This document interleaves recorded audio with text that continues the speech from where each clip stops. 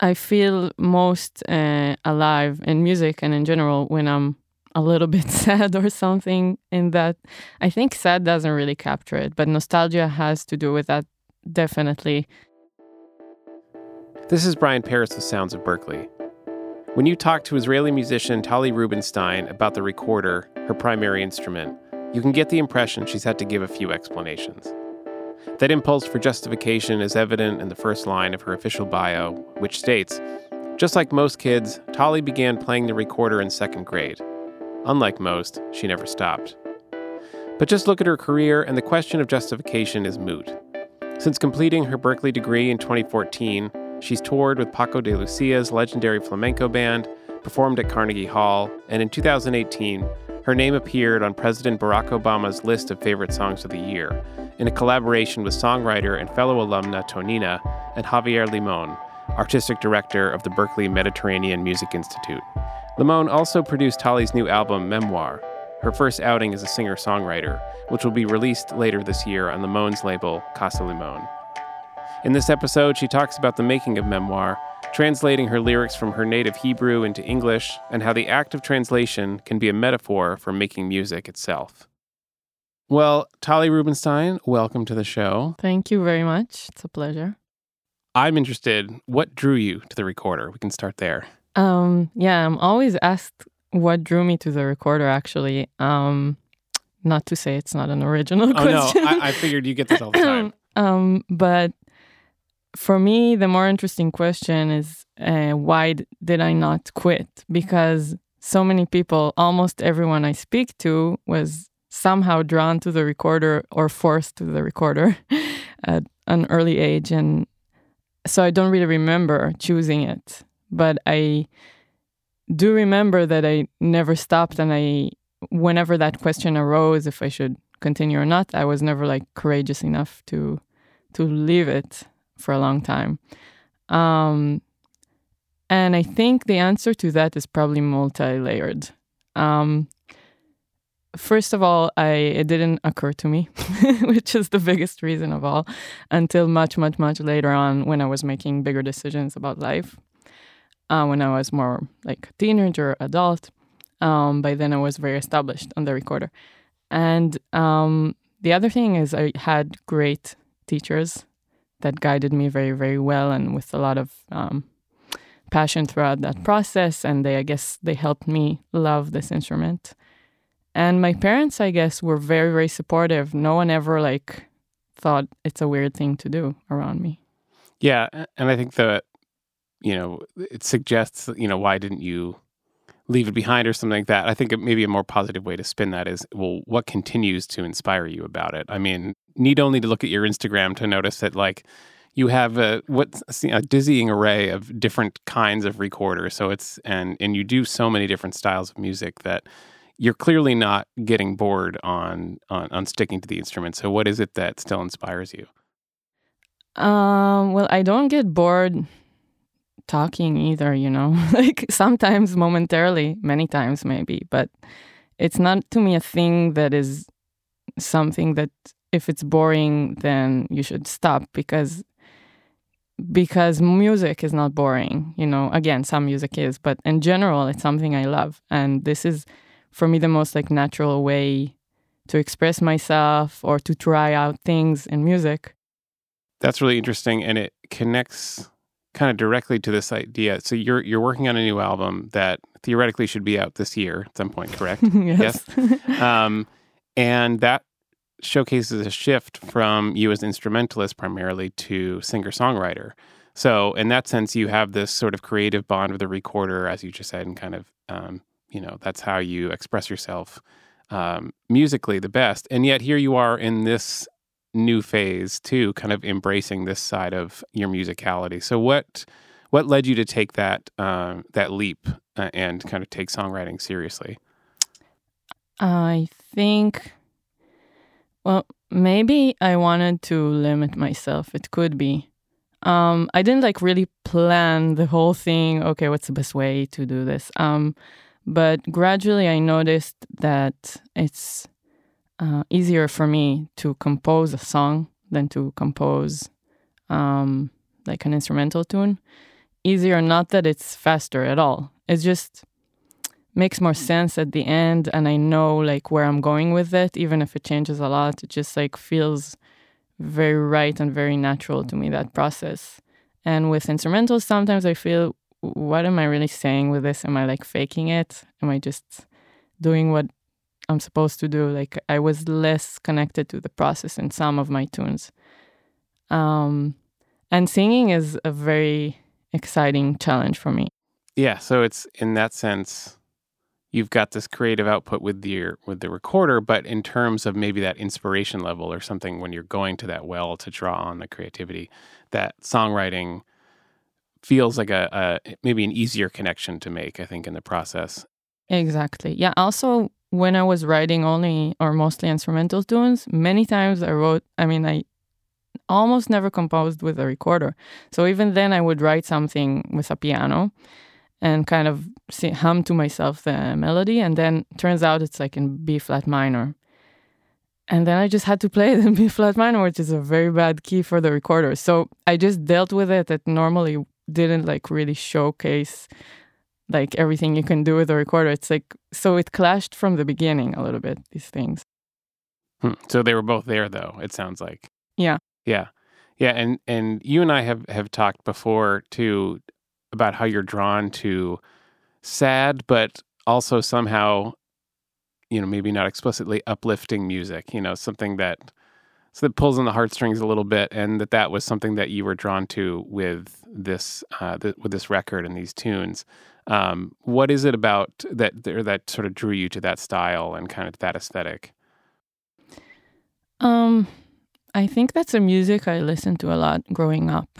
I'm from Israel, and a lot of the music, at least when I was growing up, was very sad. And I think I told you that it's really known that whenever there's like a Memorial Day, the music on the radio is the best. So everyone listens.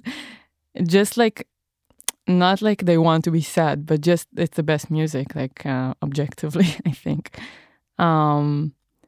And I don't know, in my head, I'm drawing a lot of connections to my background as a classical musician and my love for Bach, for example. The music is not always like just like easy listening, but it's very deep and very touching. And I always love to play the pieces that I felt are very emotional.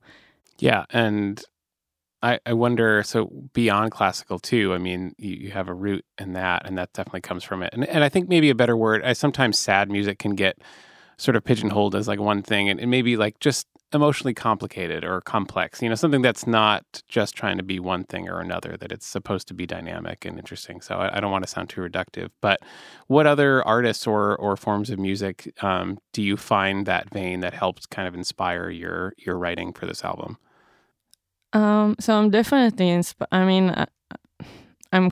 I wish I had more like vast inspirations, but I'm really kind of obsessive about Israeli music.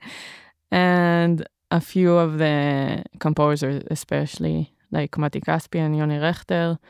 And I also love Stevie Wonder, which is kind of weird because it's very different. But it's hard for me to really pinpoint why some artists would really get into my heart and why another wouldn't.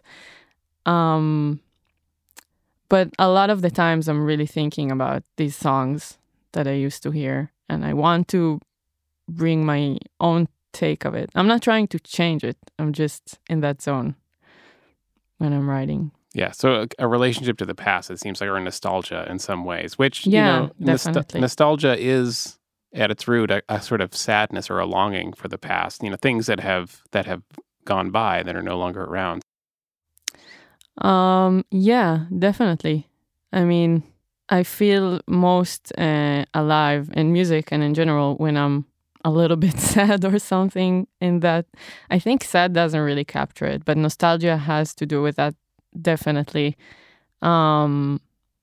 Remembering things that are gone or times that are gone and bringing them all to the present, and being in a kind of a space that there's no time, that you kind of detach from right now. And I could be in the state for hours and hours. it's hard to get into that state, but I love it. And it's a very sweet sadness. And these are the kind of songs that I like the most that put me in that state. Well, let's talk a little bit about some of the songs that have come out of those sweet sadness states. You've brought some lyric sheets today for a couple of songs off your record, Memoir, is if I'm pronouncing. I don't speak French, but me neither. It's okay. So we have those, and I think what's really interesting about this is that you compose in your native language, which makes sense in Hebrew. And the songs that the mixes I've heard are in Hebrew as well. Are there going to be English versions planned, or are you translating them more for kind of your own sake in terms of sharing the music? Yeah, I tried at a certain point when I was starting to work on this album to translate everything to English so it fits here. But it just didn't really work, and I ended up in some of the songs I translated the chorus, and then it just stayed a part of the song. I never went back. So there's no like multiple versions of any song.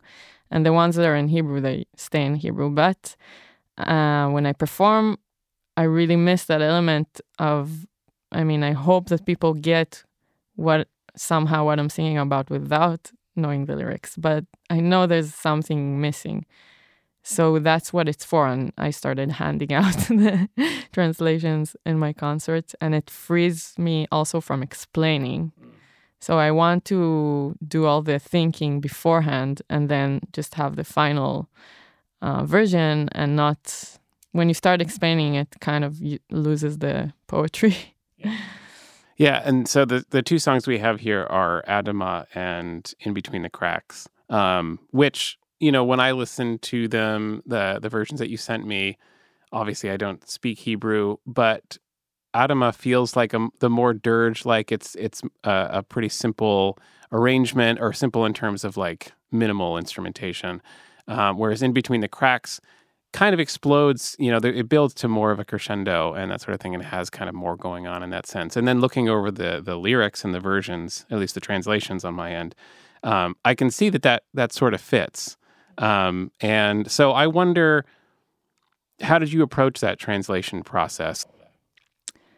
Well, first I want to mention that I couldn't do it alone, so I asked my good friend Michal Weiner to help me in this process, and she speaks Hebrew and English in the same level, the same high level. So, and also she knows me well, which is a unique combination. So I really wanted to keep the original intention, but a lot of the intention is in the phrasing and the order of the words, and a lot of the order of the words is wrong in English. So sometimes it feels bad to change it, even though I know it's wrong. But some things you just can't do because it seems like you don't know what you're doing. Other things we wanted to purposely leave in somehow similar, even if it's kind of bizarre. Because also in Hebrew, I use some weird placements of words and things from different contexts. We definitely gained a ton of understanding. I felt like the sessions were like half therapy sessions. It was very interesting. We got into like philosophical discussions, a lot of like funny moments, because the translations, when you look for a word that is not the same but captures the same idea, it just ends up with very strange combinations. Is there an example of one of those moments that spawned either like, whether it was kind of a funny or interesting thing, or one of the things that spawned a kind of philosophical conversation, or that half therapeutic thing? Yeah, maybe I can mention, there's a part that I say, she is ne'eteket, which I don't know how to say that in English, but apparently when I tried to think, what does it mean? I didn't even know what it means in Hebrew. It gave me the feeling of like your breath is stopping and you kind of paralyzed for a second. But then I looked it up because I'm thinking, in Hebrew you say, haneshima ne'eteket. The breath is, and then I didn't know what exactly happens with the breath. I just knew what it means, the expression. So in my song, I say, she is that thing that happens to your breath. And I looked it up, and it says in the translator, it's relocated. And it just doesn't get that feeling, that association, that word that you relate in Hebrew to breath. And it's so powerful, that word, to me, I think. So we ended up with, it's like a kind of a compromise, because it's kind of, I tried to say maybe she is taken away, like a breath is take the breath away or something like that, but it just doesn't work. It just sounds like somebody is taking her somewhere.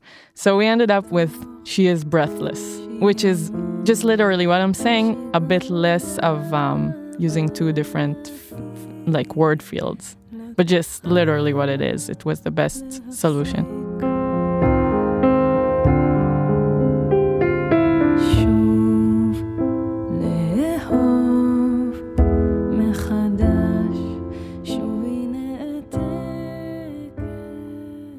And another time, there was somehow we were trying to find a state that your soul is like neither here nor there or something like that in between. And we were looking just for synonyms. A lot of the time we were just Googling and looking for what feels the best out of the options. And one of them was homeless, so it came out, my soul is homeless. It's just probably not the best phrasing. But yeah. Where did that one lead, that particular line? My soul hovers, exactly, yeah. I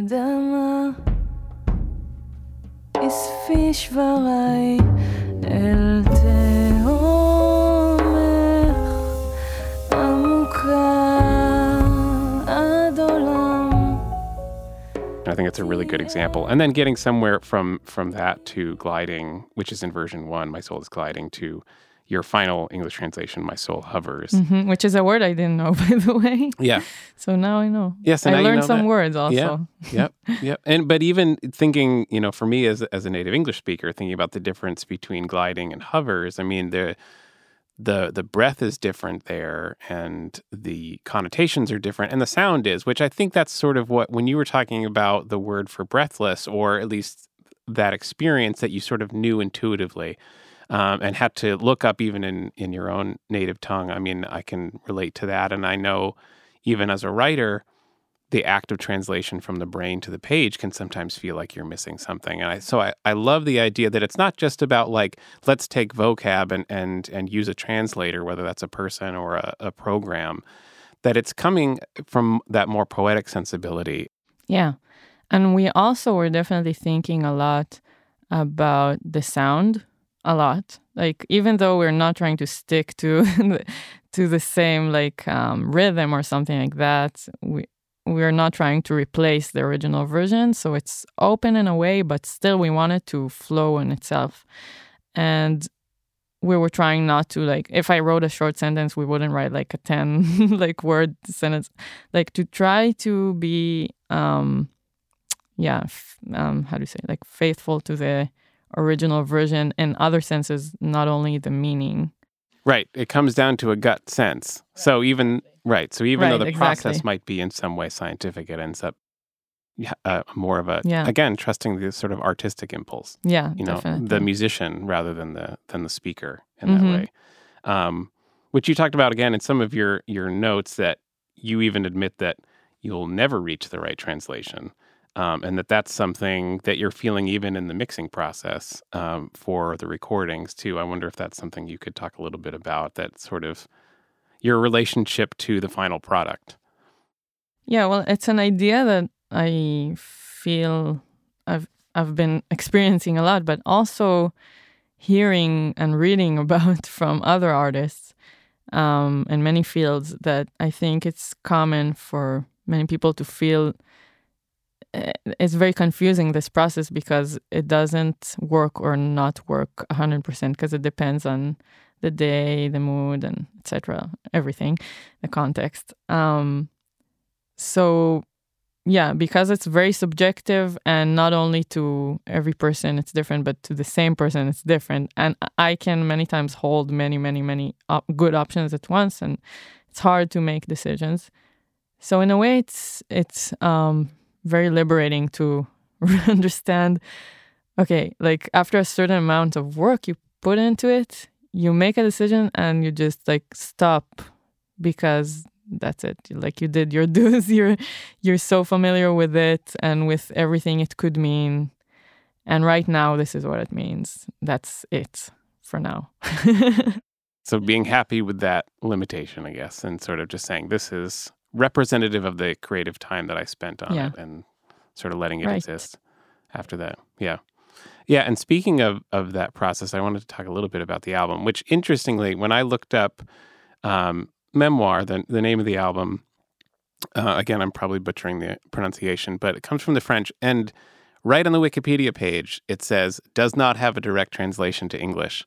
So even that word sort of connects to it. And something that I thought was really interesting was the way that, at least Wikipedia, that wise sage, defines it as sort of reflects the writer's own experiences and memories, which, again, sort of a flat, vague thing. But in what we're talking about, it seems really related, both in your musical lineage and sort of what you're trying to channel, but also this process of translation of knowing there's no perfect way to say it, but maybe that's what makes it interesting.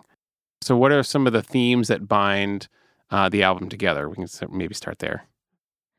There's a lot of love in the album, and a lot of anxiety. It's a reoccurring themes in the album.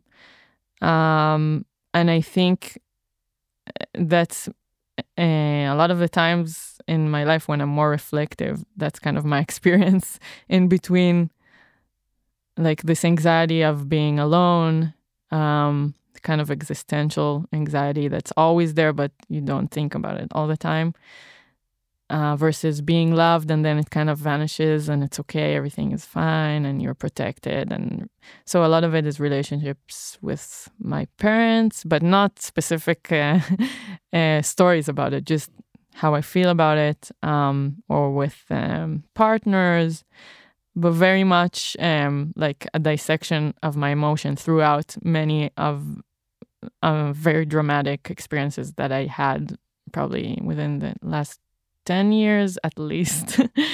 And I guess all my struggles, they're pretty much there without being whiny about it, just like putting it out there. That's great. And sort of, do we have a hope for a release date, or are we asking too much?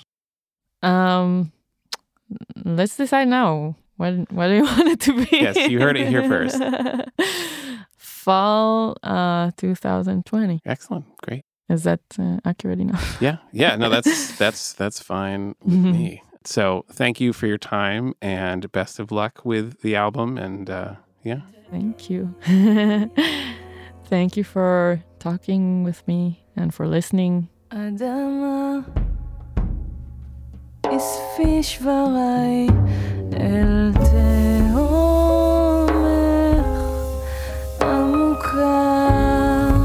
עד עולם תהיה לי מנוחתך בבואך.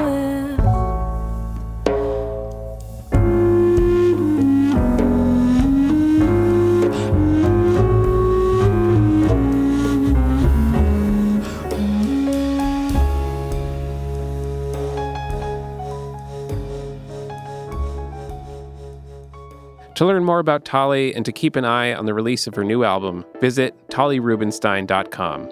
That's TaliRubinstein.com. This episode was recorded by Tony Brown in partnership with The Burn and engineered by Brandon Bachajan. Our theme music is by Sleeping Lion. I'm Brian Paris, and this is Sounds of Berklee.